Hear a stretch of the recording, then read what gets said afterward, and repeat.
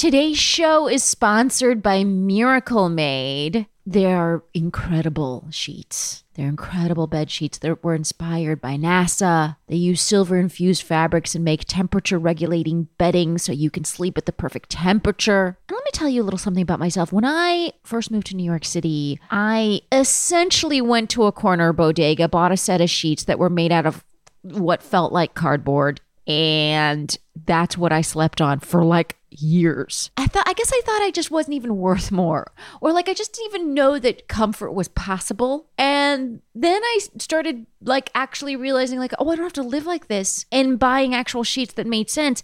And truly the temperature regulating property of these NASA inspired sheets by Miracle Made are like the apotheosis of adult living. Like, you can live with comfort with temperature regulating. The funny thing is, I thought temperature regulating was just like something you had to just deal with your whole life. That there was no sheet that could help you with that. Your body just went through wild temperatures, and that just, sucked, and you had to just deal with it. But you don't have to deal with it because you can get Miracle Made sheets. They're self-cooling for better sleep. They're also, this one's really fun, and it's actually really important for my husband, they're self-cleaning because they're infused with this silver that prevents up to 99.7% of bacterial growth, leaving them cleaner and fresher 3 times longer than other sheets. And because of that, it's designed for your skin. So it stops the bacteria, so it doesn't clog your pores and it doesn't cause as much, breakouts and acne, which is a big problem for my husband. Since we started using Miracle Made, my husband has just had way less of the breakouts and the clogged pores. And like I said, they're just like luxurious. They're designed for a person who's graduating from the cardboard sheets of their youth. Graduate from those, you guys. So go to trymiracle.com/fakethenation. Again, that's TRY, try miracle, miracle.com/fakethenation. And at the checkout, use the promo code fakethenation and you'll get 3 free towels, and you'll save an extra 20%. And Miracle's so confident in their product that it's backed with a 30-day money-back guarantee. So if you aren't 100% satisfied, you're going to get a full refund. Upgrade your sleep with Miracle Made. Go to trymiracle.com/fakethenation and use the code fakethenation to claim your free 3-piece towel set and save 40% off. Again, that's trymiracle.com/fakethenation to treat yourself. And thanks so much to Miracle Made for sponsoring this episode. And thanks so much to Miracle Made for regulating my body temperature at night with the sheets. I really love them. Fake the Nation, episode 163. Hello, this is Fake the Nation, where we talk about news, we talk about politics, and where we gallivant around in flip-flops on sandy beaches, maybe. I am your host, Nikki Farsad, and as you hear this, I am potentially doing those things, or I'm stuck in traffic. Anyways, I'll be in Southern California, throwing a baby at a couple of parents. Today, we're going to hear burning hot takes from the likes of Connie, Wang, Finnegan, Lindsey, Boylan, Leah, Bonnema, and Selena, Coppock. I know that sounds way too good for me to waste any more time with this intro, so let's just get started with topic number 1. We read an article called Why Girls Beat Boys at School and Lose to Them at the Same Time by Lisa Daymore at the Times. It was a really interesting article, and to talk about it, I'm joined by Fake the Nation regular Seena Ghaznavi. Hey, Seena. Hey. And I'm also joined by one of my great comedian friends, Selena Coppock. Hey, Selena. Hello, Zagine. How you doing? You guys, let's just first discuss what's happening. Basically, girls outperform boys academically, and yet boys end up with 95% of the top tier positions in the country's largest public companies. Did reading this article ring true to you? Like, did you experience any of this in school? Yeah, absolutely. Yeah. I grew up in a group of friends that were just like, oh, I didn't study. I'm not doing homework. I'm just going to do well on the tests. And I was like, I don't know how to do well on tests. I have to study hard. And I was so upset that I wasn't able to keep up with them. And then there were always the girls that were also the top of the class that had, as this article pointed out, meticulous color-coded notes. Yeah. Uh-huh. Beautiful notes. That was me. Yeah.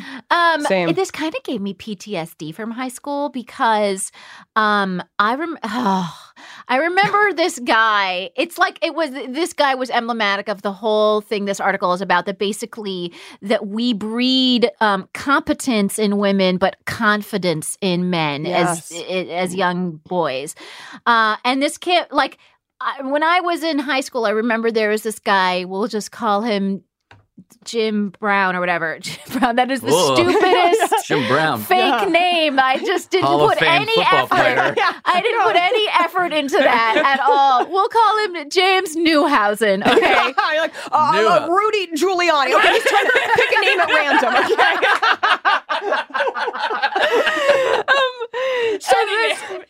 Any name. Just, typical Joe Schmo guy. Joe Millionaire, sorry. So Joe Millionaire Mansion? What? Okay, he was this kid at school who's kind of like, hey, Miss Johnson, what was the homework? I don't remember. I wasn't listening. Like, he was like in all the AP classes, but like didn't work at them at all. But then somehow still ended up going to like a top tier school. And I was just like, and I mean, like, he was also always like scrambling to finish homework. You know what I mean? Like, I was like number 2 in my class, whatever. It's like a long-standing disappointment of my life that I wasn't number 1. Doesn't matter. God. I know. I was a fucking piece of shit for being number 2. Anyways, doesn't matter. Oh my gosh. And then the top 5 were all girls except for one guy. And there was actually 6 because the number 1s were tied. Whoa. Doesn't matter. Anyways, this is all so stupid. But my point is that this guy, Jim Newhausen, he just was always, like, I remember just stressing out in this English class because this teacher was really tough and, she's kind of crazy. And she was like, oh, Jim. Like, she just thought it was adorable that he was kind of ridiculous. Mm-hmm. And then I would be like, Mrs. Johnson, would you please tell me the parameters of the homework assignment you have for us tonight in terms of, like, I would roll out a red carpet. I would put up a marching band for her. I would do all of these ridiculous things so that she would treat me well, so that she would, like, so that I could do well. I mean, I would work so hard for this class and then get the same grade as this other motherfucker. Mm-hmm. And but this was always, and I just thought, well, then I guess I need to work harder so I can do even better than, it's like I could never get an A that was stronger than one of his A's. Do you know what I mean? Mm-hmm. Because that's the thing. It's an A is an A is an A. It really doesn't matter. Like, an A- is still an A and an A+ is still an A. And I was always trying to get an A triple plus, like a thing that doesn't exist. You know what I mean? Yeah. And so I experienced exactly this phenomenon growing up. Oh, I definitely saw in high school and college guys who were like slacking off or like missing class because they were on the baseball team and had to travel. And I remember distinctly teachers and professors treating these guys like lovable scamps, you know? Yeah. And I was like, they're not attending class. Right. Like, can I get any credit for being here and giving a shit? You know, like, but I do think that, there's that saying, like, Lord grant me the confidence of a mediocre white man. And, and it's, I do see that to be so true. I have a friend who this story perfectly encapsulates it. She was in a lift line. So, assorted people in the car that get in. She doesn't know them. And somehow they're talking about rollerblading.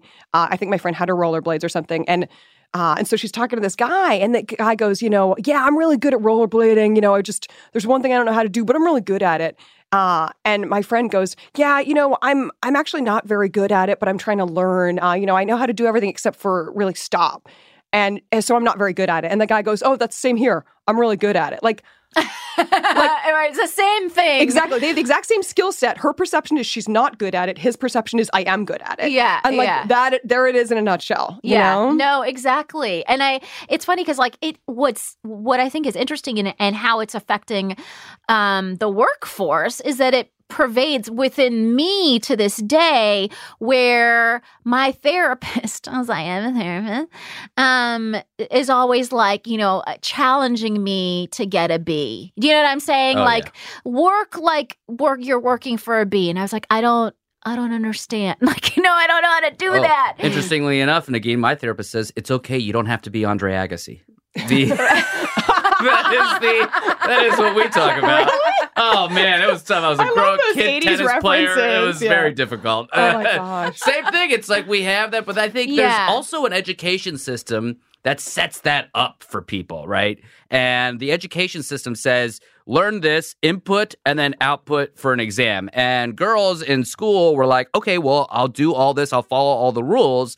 But in the real world where the economy works, you got to learn a quick skill, figure out how to like fail quickly and understand how you failed and then like do it again and then just follow your fear and get in there and just act like you know what you're doing. How many times? I mean, comedy is a great example. You got to get on stage not knowing what's going to happen, really terrified, really underprepared to a certain extent, and then just hope it works out. And then eventually you just keep doing that and then things get better. Yeah. And then sort of the system reveals itself, you know? Yeah. Like hard work doesn't always pay off. Like it's a strange alchemy of like time. And this is the case for I think many industries, like timing what they need, what they're hiring for, if you get along with the person, you know, like, and it's just sort of dumb luck often, you know? And you know what's really sad is that the real world is not about work. It's about marketing. Yeah. It's about self-branding. Oh, yeah. I mean, it's all about self-promotion. And I mean, Hillary Trump is a perfect example of this, exactly. you know? Exactly. And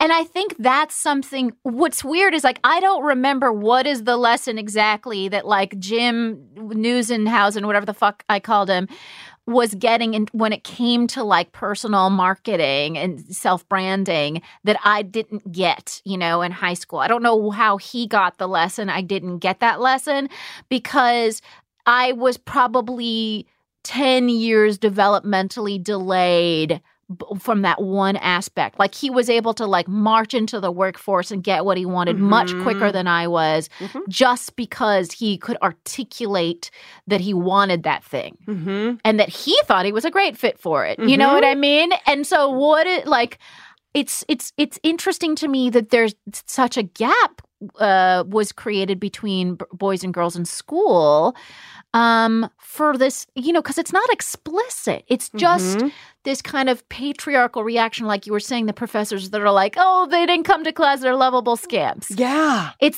That's a gendered response to the difference between boys and girls as being adorable or something. And it's so just sort of subtle, and you don't even realize you're learning these lessons of somehow, you know, I think women feel like I'll put effort into this and I'll show that I put effort in. And I think maybe it's a sort of a shaming of that men, the message they get is like, it's embarrassing to act as though you've put effort in. Yeah. You know? Whereas women were given permission. Like Hillary was so prepared for those debates and guys kind of gave her grief for it. Like, huh? You know? But they loved it. They're like, Trump doesn't even know what he's saying. Yeah. You know, like, but I think those are messages we're getting as children of, you know, like, I mean, I remember when I was in college, there was a discussion of like, it seemed cool to not work hard. And I was like, my dad's paying $40,000 a year for me to go here. I'm going to work real hard. Okay. And I'm going to let everyone know that I'm working hard. But yeah, and that's the part of it too, is like broadcasting to everybody how hard that you worked to prove your competence and like to prove that your competence is backed up with like several binders of color-coded notes, you know? And it's like no one cares and you don't have to, you know, that doesn't like matter at all. Yeah. Or very little. Yeah.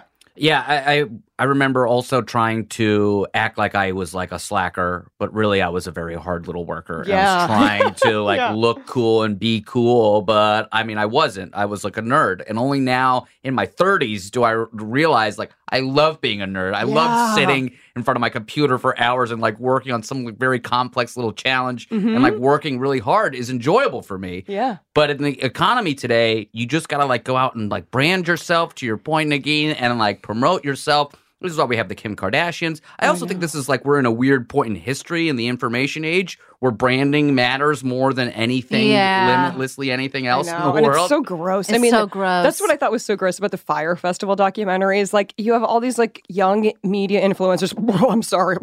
Just like choked at my breakfast. But they're all talking about like personal branding. And I'm like, oh, this makes me want to fling myself off a cliff. Like, but yeah, I mean, I do think that well, and a lot of that, what we now call personal branding, people just used to call sort of like having, you know, friends? Confidence or who gets friends when you got brand impressions. But, you know, I think people used to just call it like being charismatic or being confident, you know, and And I mean, yeah, I think like I've worked at companies where we've had new CEOs and some, come in and they've got a lot of bravado. And I think somehow people respond to that. And, not everyone does. But yeah, it's such a strange phenomenon of sort of fake it till you make it. And that often pays off. And it's kind of crazy. Yeah.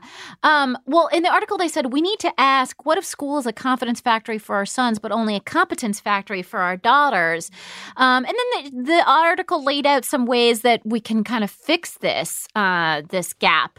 And one of the things they talked about is first, parents and teachers can stop praising inefficient overwork, even if it results in good grades. And I think that's a really good one because at no point in my childhood did anyone say you're working too hard for this outcome. Mm-hmm. Like you're working too hard for a good outcome. You're already like gonna have a good outcome. You don't need to do the extra. Like at no point did anyone talk about the relationship between how much you work and outcomes that you might expect. And also, I was praised for working so hard, like by my parents, they were never like, oh, she's working too hard. You know what I that would be like the Twilight Zone if my parents were like, Seena, you're working too hard. Yeah, like, what? Yeah. What Immigrant parents saying you're working too hard. I will say, yeah. So I think that's a good one. Yeah. Because I know like my friends who've become teachers have said in your first few years of teaching, you're getting your feet under you, but if you find yourself in your classroom dealing with stuff until 7 and 8 p.m., it's like, okay, maybe this isn't for you. Right. You really have to, at a certain point, be like, is this worth the time I'm putting in? And is this pathway for me? Yeah. What's a little bit sad is that there's all this stuff about like what we could do to make girls work less hard. But there's nothing in this article about like, why don't we get boys to fucking be better? Like, why don't they put in some goddamn actual work? You know what I mean? That made me a little angry. I know. Yeah, I remember I was reading those. Yeah, like. I mean, hashtag not all boys, whatever. Not all boys. My God, am I going to get hate mail for this? Sorry, everybody. I love all people. Okay. Continue. No, but it's true. Yeah, I feel like we so often are quick to be like, well, let's get to the root of the problem. The people who don't benefit from the system. And it's like, no, maybe we'll talk about the people who do benefit from the system. Like, how about we retract that? Yeah. I mean, because I think like as much as I want to say to girls, like, yeah, just like work as much as you need to get an A as opposed to work more than you need to get an A plus a pat on the back or whatever. I also think we could benefit from like just more well-rounded people all around, regardless of gender, you know what I mean, in the school system.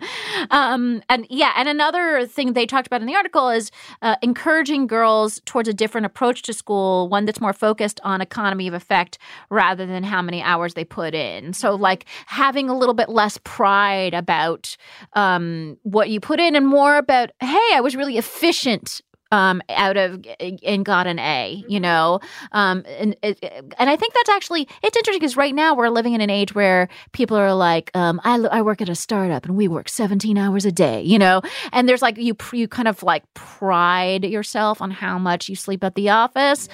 So that's kind of like trickling down, right, into school age children and in high school and stuff like that. And I think all around, we need to stop praising that. Mm-hmm. Hours of labor is not a great metric for anything. And, those startups all try to make it easy, and they have, like, bean bags. I went and did a project at one of those startups, which I will not name. They're non-existent anymore. But I was like, saw all these kids on bean bags. I was like, I can't do that. I got back pain. I got neck pain. I can't sit in a bean bag. I need lumbar support, Give me a Herman Miller chair. I need one stat. Also, I love, they're always, like, paying a barely living wage. Like, but look at this cool fish tank. Like, you know what I'd love? A living wage. But there's wiffle ball. Exactly. This feels like a dorm because you live here. No, thank you. But even these startups, right?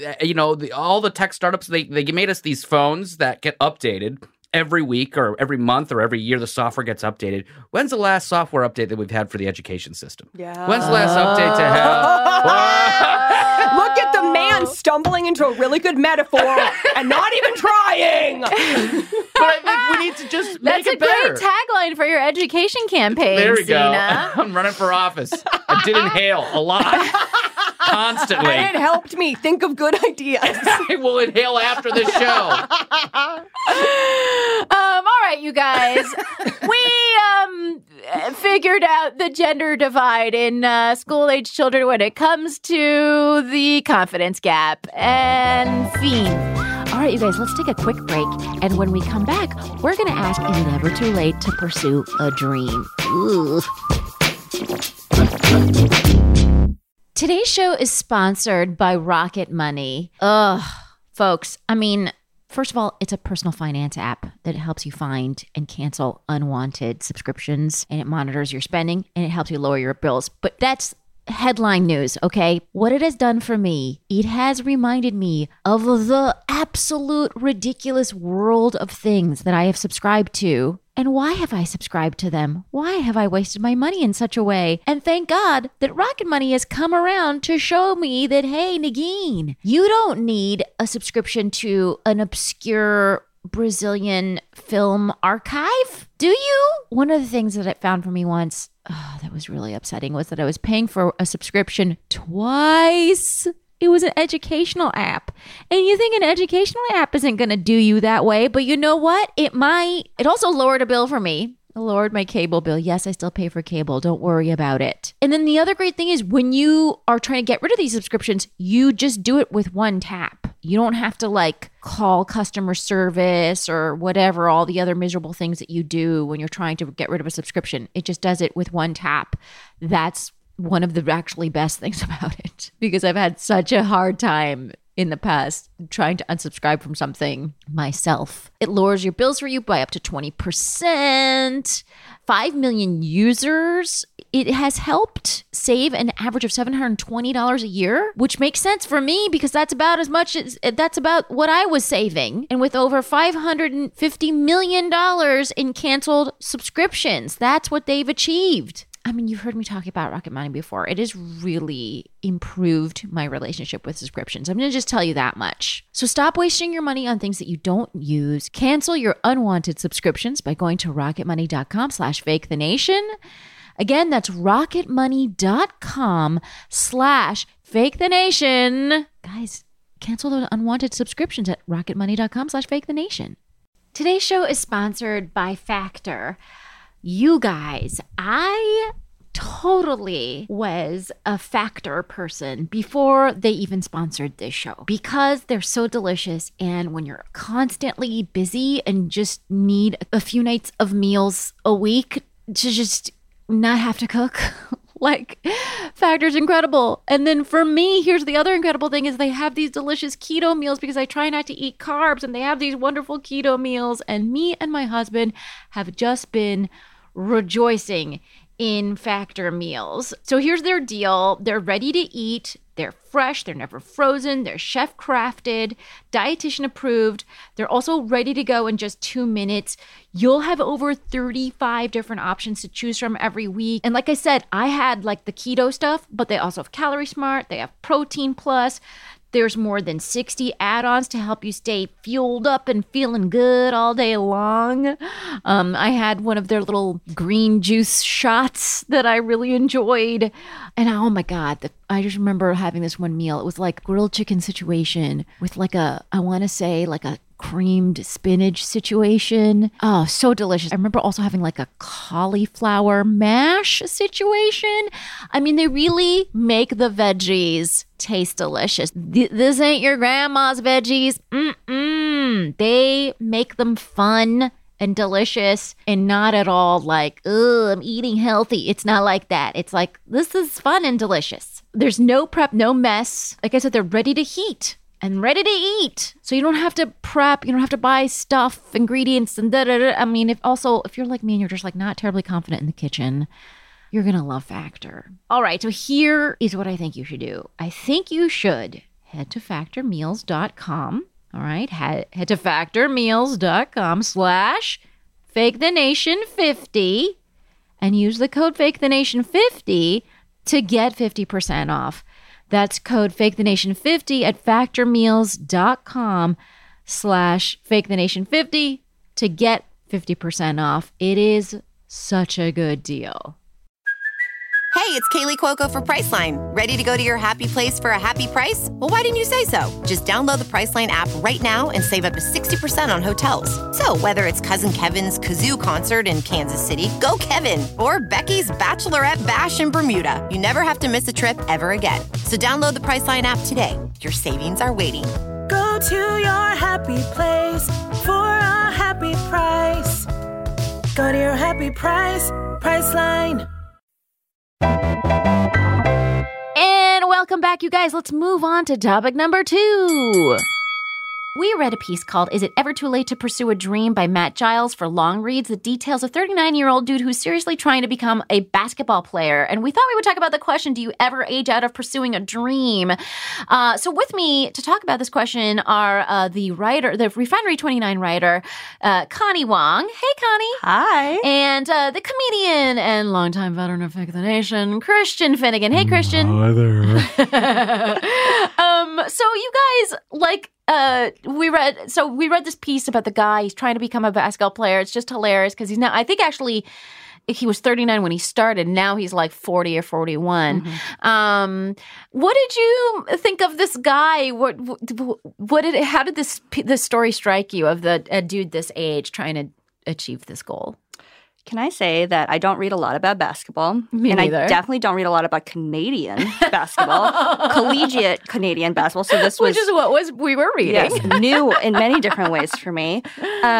I mean, I felt, part of me was like, yeah, of course, you can go after your dreams at any age as long as, like, you are financially stable, like, you feel supported in achieving these dreams, and it's not going to, like, throw your life into shambles. Like, go for it.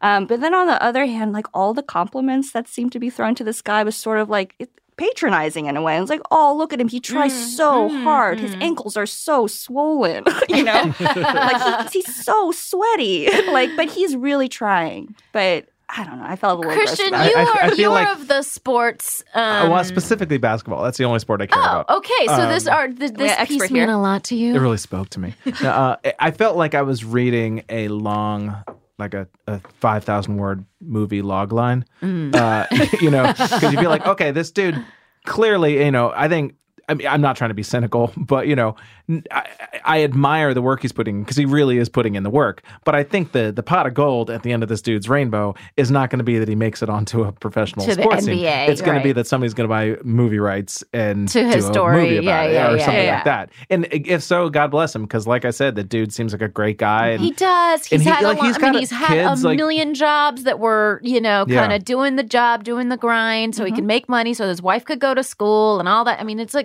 good. Yeah, he's not neglecting. I mean, one of the things that I kind of liked about, you know, he talks about, this is the one thing for me. It's like, you know, he's got his kids and he doesn't seem to be neglecting them. I mean, maybe he is, but I mean, maybe they would think differently. Mm-hmm. But he's like, I just need this one thing for me, you know? And I think that every adult, certainly once you get past a certain age, and I don't have children, but I can imagine that you've got to feel like, who am I at this point? Like, where am I in this sort of right? And it isn't a small thing he's doing. It's not like the one thing he's doing for me. He went back to college straight up as a freshman, you know, and is taking a 4-year, you know, one class per semester load.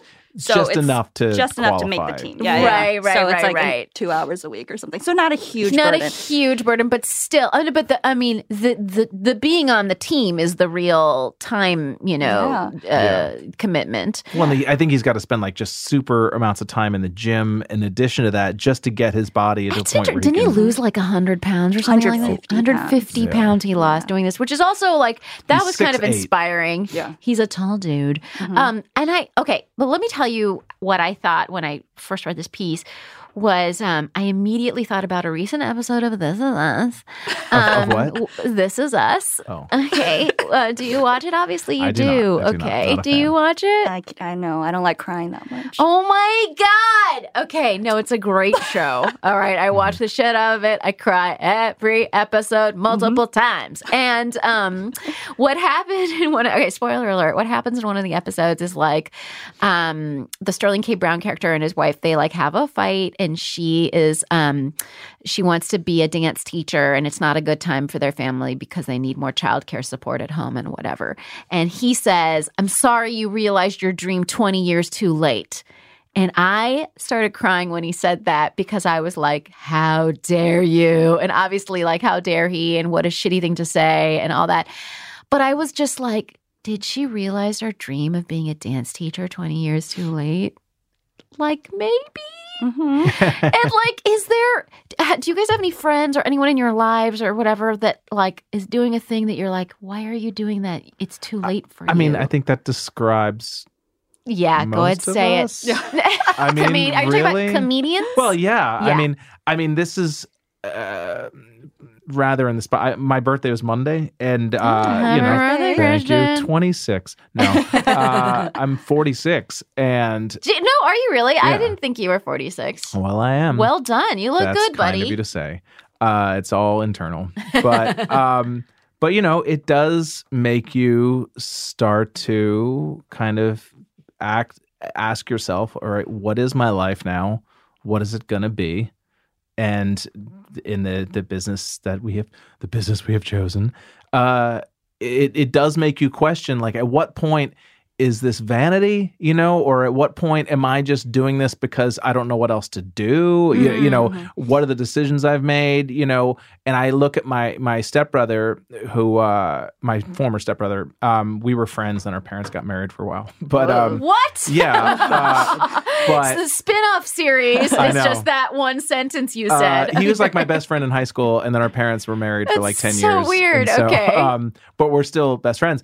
But he is a guy who is very talented and, was going to be a music producer, went to college, but then now works doing finance analyst shit. Right. And I have always been like kind of frustrated with him. Like, why would you do this? Blah, blah, blah. Well, now he's 47, I'm 46. He's pretty much got the next 20 years of his life set up, and I don't. you know what I mean? And so you make choices. Yeah. And I think you either pursue your dreams and then you spend your 40s biting your nails, or you suck it up and then you spend your 40s wishing you'd pursued your dreams. Yeah. Oh, so no one wins. Nope. So I mean, yeah. Kardashians win. Like, wasn't it Mark Maron who said something like, one of the things that made his podcast so famous and go viral in those early days is like him being really honest about his own career prospects, which hilariously blew up, and he became, the guy he is because he admitted to saying basically these things of like, are you chasing your dreams or are your dreams chasing you? Like, at which point are your dreams chasing you? And I think when you're talking about, and it's usually people who are talking about doing something artistic, right? These stories are generally not like, I had this dream of being an accountant and I'm finally an accountant. You know what I mean? Yeah. Like, I decided to pursue my dream of being an accountant at the old age of 45 when I was clearly past my prime for using Excel. It's never usually not that scenario. It's usually something kind of more in the arts or whatever, an athletic thing, a dance thing. Maybe starting your own business. Like that's sort of the non-artistic version. Sure, there you go. Completely. And then also there's really old people who go to medical school. I don't know why I said it like that. Yeah. There's really fucking old people that go to medical school. Yeah. I remember my brother who was in medical school went to school with someone who was like much older. It was like an interesting, it was just like an interesting thing that they were doing such a crazy career change. Do you know Bob Powers? Yes. He and I were, and maybe a couple other friends, we were joking about writing a screenplay about a bunch of 40-something comedians who all quit en masse and go to dental school together. And but that's like the deal. It's like kind of like a reverse of the sort of the way those movies usually are. And then one of them gets caught like sneaking out and doing open mics at night and like, no, right, we're dentists now. That's hilarious. Well, I mean, I think, and you're in a field that one of these fields where everyone has a dream about doing it. You know, there are people that have that dream. I mean, do you ever meet someone who's like older getting into journalism that you're like, what are you doing? Well, I think one of the questions you have to answer is like, are you really good at this thing that you really want to do? It could be a dream, but you could suck at it. Right. True. And then it might just be a hobby, and you have to be okay with it being a hobby. Actually, no. older people don't tend to really want to be journalists. I think as you age, you kind of realize that no one likes journalists except for other journalists, and even they don't like each other. Yeah, I was going to say, even journalists don't like journalists. So. Exactly. So journalism isn't really one that a disillusionment sets in really, really early. But I do see this a lot. My dad pivoted away from his career in his mid-50s. Wow. To what? To have his own business.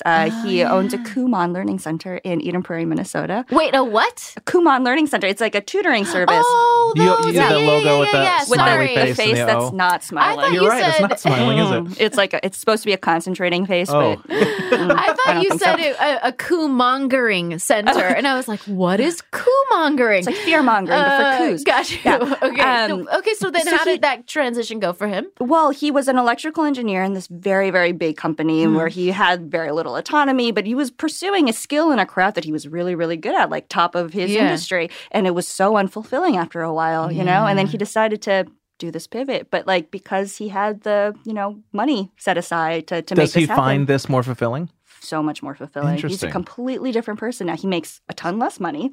He works actually more hours now, but he has so much more energy. He's happier doing it.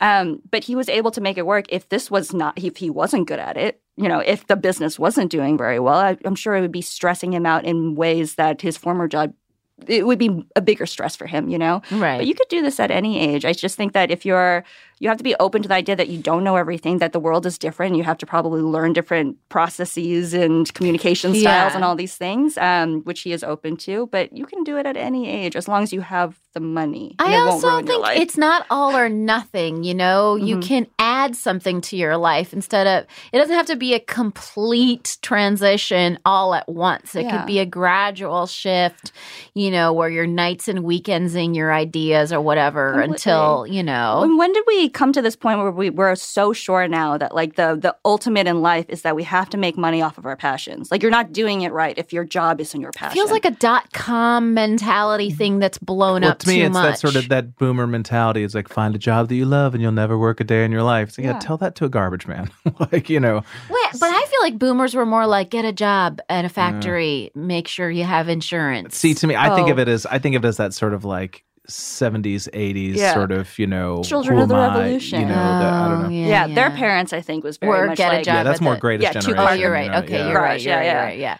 Well, I think, it's weird, like, as a comedian, because I feel like I know a lot of comedians, and I want to crawl into their brains and be like, what is your end goal? What's your plan? What's your plan? No, Because I think that all we the know time. a lot of people that are like, they're comics. They've been comics for a long time, but they're not necessarily earning money from it. You know what I mean? And you're sort of like, oh, what do you, and some people I think are doing it just because they love doing it. Yeah. It's not about money. They have a day job. They're fine doing that day job. And then I know a lot of people that are really frustrated that they have a day job or whatever. And then I think even, for myself, like, I have dreams and aspirations that are bigger than what I'm doing now, but also I'm a working comedian. Like I earn a living doing this. I don't have a day job, and and there's gradations to a dream. Like a dream isn't.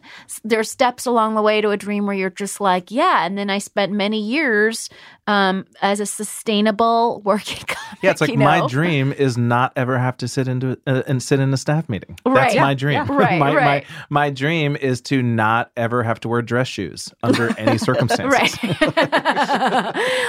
And like I think, by those metrics, there are a lot of people who are living their dream. I think we get so confused by a dream because for this guy, is it I'm me or I'm LeBron James? You know what I mean? It's like that's ridiculous. Yeah. We have to. There are points between where we turn everything into a kind of celebrity glamour story, and it's not. Dreams aren't necessarily about that. Well, and again, it like you were kind of implying, it's not necessarily all about the goal. It's like, how do you want to spend your day-to-day life? Yeah. It's like for this guy, it's like, I kind of want to go play basketball again today. You know what I mean? That it's like, that's kind of the way I feel about comedy is, I have sort of existential worries, and I definitely could use a massive hubris injection at this point. I feel like once you've been doing comedy for 20 years, I feel like that's what that's what I struggle with now, is that I don't have that just foolish belief in self that I used to have that everything's going to work out,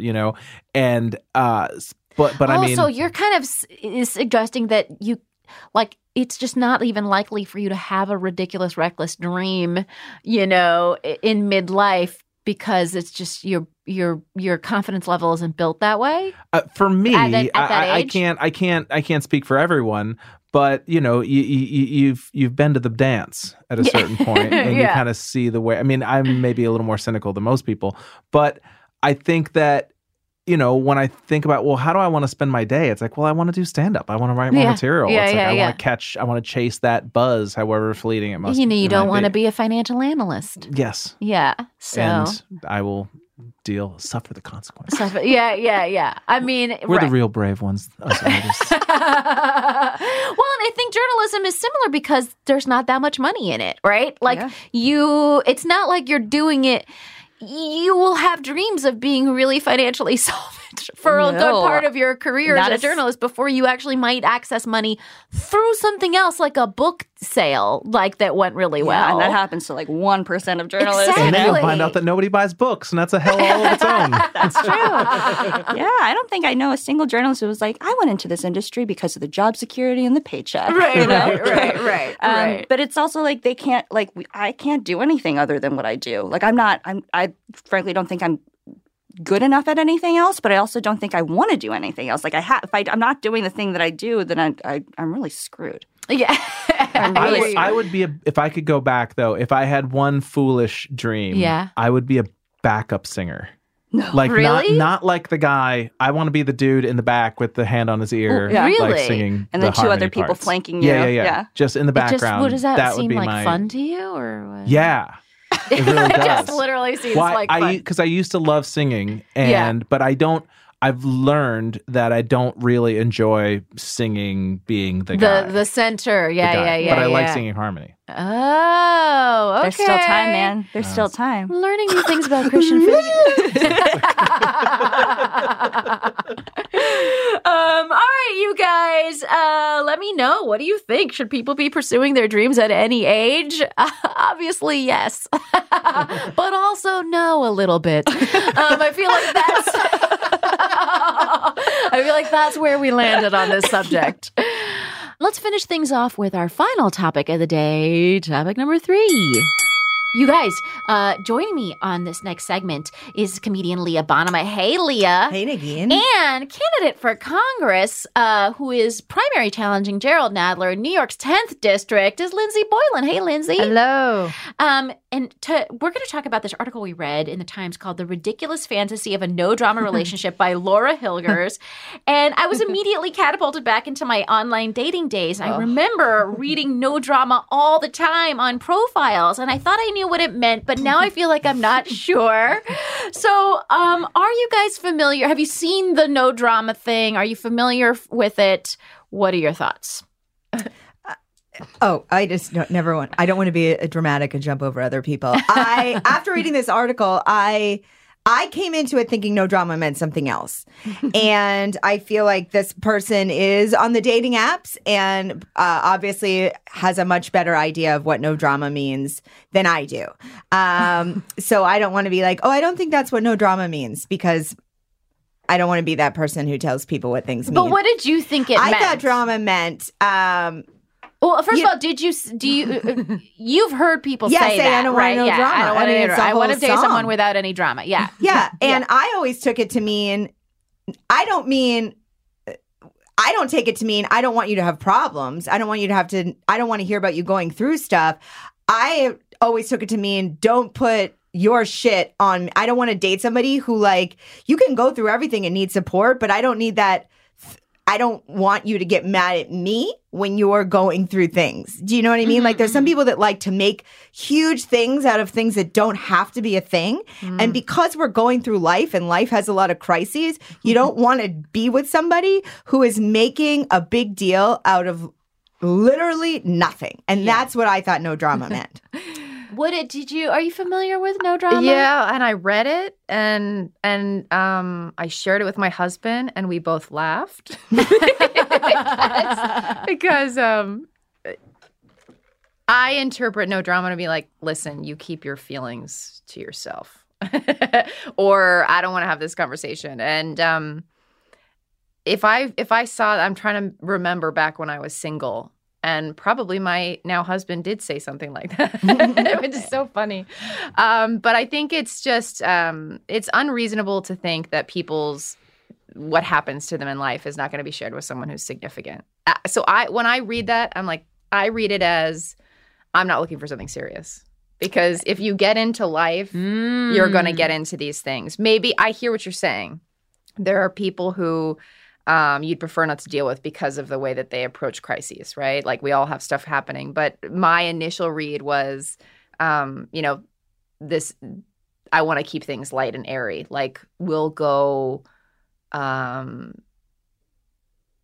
to a painting class together and then we won't talk about it afterwards kind of thing. Yeah. And I just, that's... Now that I understand the meaning of it, I would be like, oh, I would never want to date any of those people. You know what I mean? Now that I get where, like what you're saying, that's what that means, no drama, then I would be like, oh, then you would definitely never want to talk to those people because everything is drama. Yeah. Right. So that I would read no drama as we're just fucking. Like that's what that means. There's two, right. There's like, I read it as someone like, okay, when I was dating and someone said no drama, because I have single dude friends and they say all the time, I mean, I just want to date a girl who has no drama.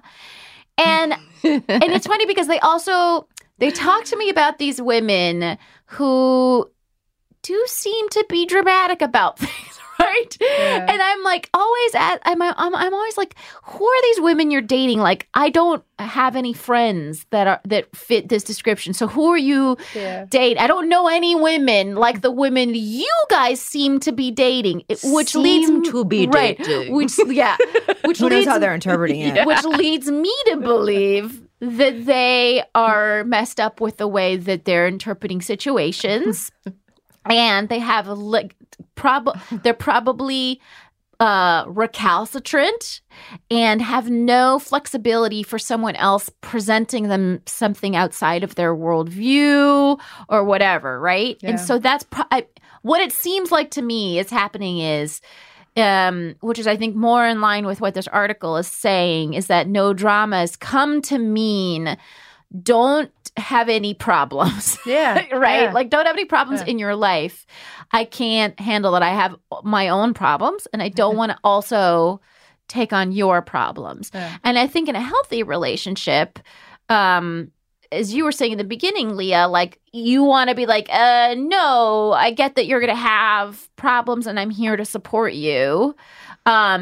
No, I think the drama people that like make a mountain out of molehill, what if those people are just heinous? They're not, you know what I mean? They're not just like being dramatic, like they're heinous. And then everyone else, they're a fringe element. Everyone else is just normal amounts of like, my boss is really fucking killing me. Let me talk about it. It's not, there's no drama there. It's just it's just a whole person. Yeah, it's just a three-dimensional. It's just like a three-dimensional human being. I think what Laura now, once I understood what drama meant, I was like, oh yes, that's such an astute comment to make. That like these people don't want to have to deal with a human being. Yeah. And I think, and I love men. Before anybody calls me a man hater, I have one, and I talk to my dad on the regular, but I do think there are men out there that what they're basically saying is like, I have male friends. I'll come back to finish that sentence. Obviously, I didn't take my med this morning after I have this sentence. I was just talking with a male friend of mine. We were just hanging out and he's dating this new girl. They've been out multiple times. And I go, what does she do? And he couldn't tell me. What? Yes. And he had an idea of the area in which she spent all of her days. But I was like, do you know, does she know what you do? And he was like, oh yeah. And then he proceeded to tell me all the things that she knows about him. So I was like, oh, so that, and now that I understand what no drama means with the author clarifying it, I think we have a whole group of men out there, you know, guys, I love you, but that are like, if anything is not about me, I just can't take it. You know, I am not ready for there are people that don't want a full partner. They don't want to have to hear about your stuff, and you know what I mean? Because they're like, I need it to be about me. Leah, can I just point out that your feeling is borne out by some statistics? Tinder found that heterosexual men were 3 times more likely to use that phrase on their profile than heterosexual women. Profiles of gay and lesbian users included the phrase much less often, interestingly enough. So there is some very particular heterosexual dynamic going on here. That's fascinating. It's so fascinating. OkCupid found that men overall were 10% more likely to say this than women overall, regardless of sexual orientation. They found that 47% of millennial men said that they were looking for no drama or something, quote, drama-free in their profile, 25% of Gen Xers, and 12% of baby boomers. So it's definitely something that's more common, you know, among the, you know, the millennial population. That's fascinating, actually. That would be the only statistic that like completely sort of surprises me. Oh, interesting. Because it's saying the younger generation is less interested to a certain extent in getting into like the whole conversations. Yeah, those and kinds of things. Right. But it could also mean they don't want social media fights. I don't know. You know what I mean? Sometimes I feel like the younger generation, so much of it happens online. Yeah. And I think some people are like, I don't want to be with a person who is like fighting with me online all the time. Yeah. I've said this before, and I did a for people who are interested, on the July 4th episode of Fake the Nation was an unladylike Fake the Nation crossover where I did. Oh, this sounds awesome. A how to date online effectively. Like I did a pep talk basically on how to date online, and because I did it very well, and so listen to that episode if you want to know my tricks of the trade, but.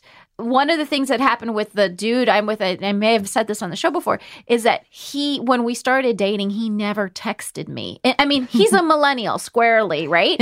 But like literally never texted me. And and he would just call me like, on why are you calling me? I was like, what is the phone app on this phone? I've never used it. Where do I put it? Oh, to my ear. You know what I mean? It was like ridiculous. And he was just like, hey, are you free on Tuesday for dinner? Like it was like that. And I was like, yeah. And then he'd be like, okay, great. Well, why don't you meet me at 7 at this point? And I was like, okay. And I was like, that was it. It was like he made these phone calls. And then he only called me, no text messaging at all for like 6 weeks. Yeah. And it was glorious. Sort of charming. It's like writing you love letters. Oh, my God. It's also so easy. It is. It was remarkable. It was remarkable because we didn't get into, there was no drama in terms of like me interpreting text messages, which I feel like I spent lots of time doing with everybody else I dated. I spent a lot of time interpreting written, emotionless texts and emails. What is that comma there for? And he why is there one word in the whole like message? Yeah, I sent you a paragraph. Why is there one word? Which is how my relationship started with my husband. Yeah. But so I think that you're right. There's something there's an added element of drama that happens when social media and texting are a part of it. Yeah, that is. I also don't want to have to guess stuff. You know what I mean? Like, because I feel like because there's so much drama in the world, I need some kind of assurance in my personal life. And that assurance need to be that I trust that you will tell me if something big is happening. And otherwise, I'm going to let it go because I can't. Yeah. So it's because I'm so much drama, I need a direct, I don't want to, have a theater presentation when you have to give me information. That's how I kind of. Yeah. I mean, look, Jessica Carbino is a sociologist in Los Angeles, and she read, she interpreted some of these statistics, and basically her take is that people in their 20s and 30s, when they say they want someone drama-free, they're looking for women, the men, are looking for women who are, quote, lower maintenance. And I think there's a weird vestige here of the ideals of the 50s, right? And can't you just cook the dinner? Yeah, just you do it, and then I'm the man. Yeah. You know what I mean? Like, you do all of the things, and don't talk about it, and I'll just be here, like, being a guy. And but also be evolved. So just do all the things also and be to evolved. have a conversation with you. Right, but I also want you to have, like, intellectual heft, but only when I want to. And when your opinions don't vary that much from mine. Again, I'm so... again, I just want to say about this that we're literally read an article that did have a lot of sociologists and psychiatrists and statistics in it. So I don't want to be. We're not man-hating here because I'm married to one. I'm going to have to sign off on this show if we are. But you never have to say that you're not women-hating. You know what I mean? You only have to tiptoe around the eggshell egos of a man. Well, that's why I wanted to, the thing in the back of my mind is the term gaslighting. And my husband and I are always like, no, he doesn't think it's a thing. I'm like, it's a thing. It's definitely a thing. Yeah, totally. So I think, the article also mentioned, so that's like the younger dudes. When the older dudes say it, the experts found that they mean that they don't want to deal with your previous entanglement. So if you're a divorcee, you have a kid, you have an ex-husband that you have to deal with, co-parent, whatever, they don't want to deal with it. So there you go. I think it's fair if somebody doesn't want to deal with it, and then it's fair that you know that they don't want to deal with it, and then maybe you want to be with somebody who wants to deal with it. Right. Again, like people come cooked. You know what I mean? Like you can't. I think it's gonna be like good luck finding somebody. Right. Good luck finding somebody. Yeah. That's the thing. And I've there's like there's men in my family who are still single and like in their 40s, and I'm like you don't want to recognize that women come cooked. Like they've got ideas. Like they're not. Just tell them to take that off their OkCupid profile. Yeah. But it is kind of good that it's there because that way women have a warning. Yeah. Right. Red flag. That way know this person is not for me unless I just need a good dicking, and then I'm going to walk away from it. A good dicking is how we're going to end that segment. She's not signing off on that. She's running for Congress, and she would never say that. And that was Leah Bonnema. That was Leah Bonnema, just so we're clear. You guys, that's our show. I want to thank you for listening, and I also want to thank the production team here at Fake the Nation. That's our producer, Harry Nelson, our audio engineer, Andy Christens, and special thanks to Bry Moore. Gabi Alter wrote our theme music, and Lily Fleshler helps out with research. And dear listeners, we'd love to hear from you. You know this. Send us your feedback, topics we should be chatting about, guests we should have on the show. You could leave us a voicemail at 347-770-4981, or you can drop us a line at comments@fakethenation.com. And if you like what you hear, leave us a review on Apple Podcasts, because that literally does help people find the show. That's it. We'll be back next week for more summertime, because it'll still be summertime.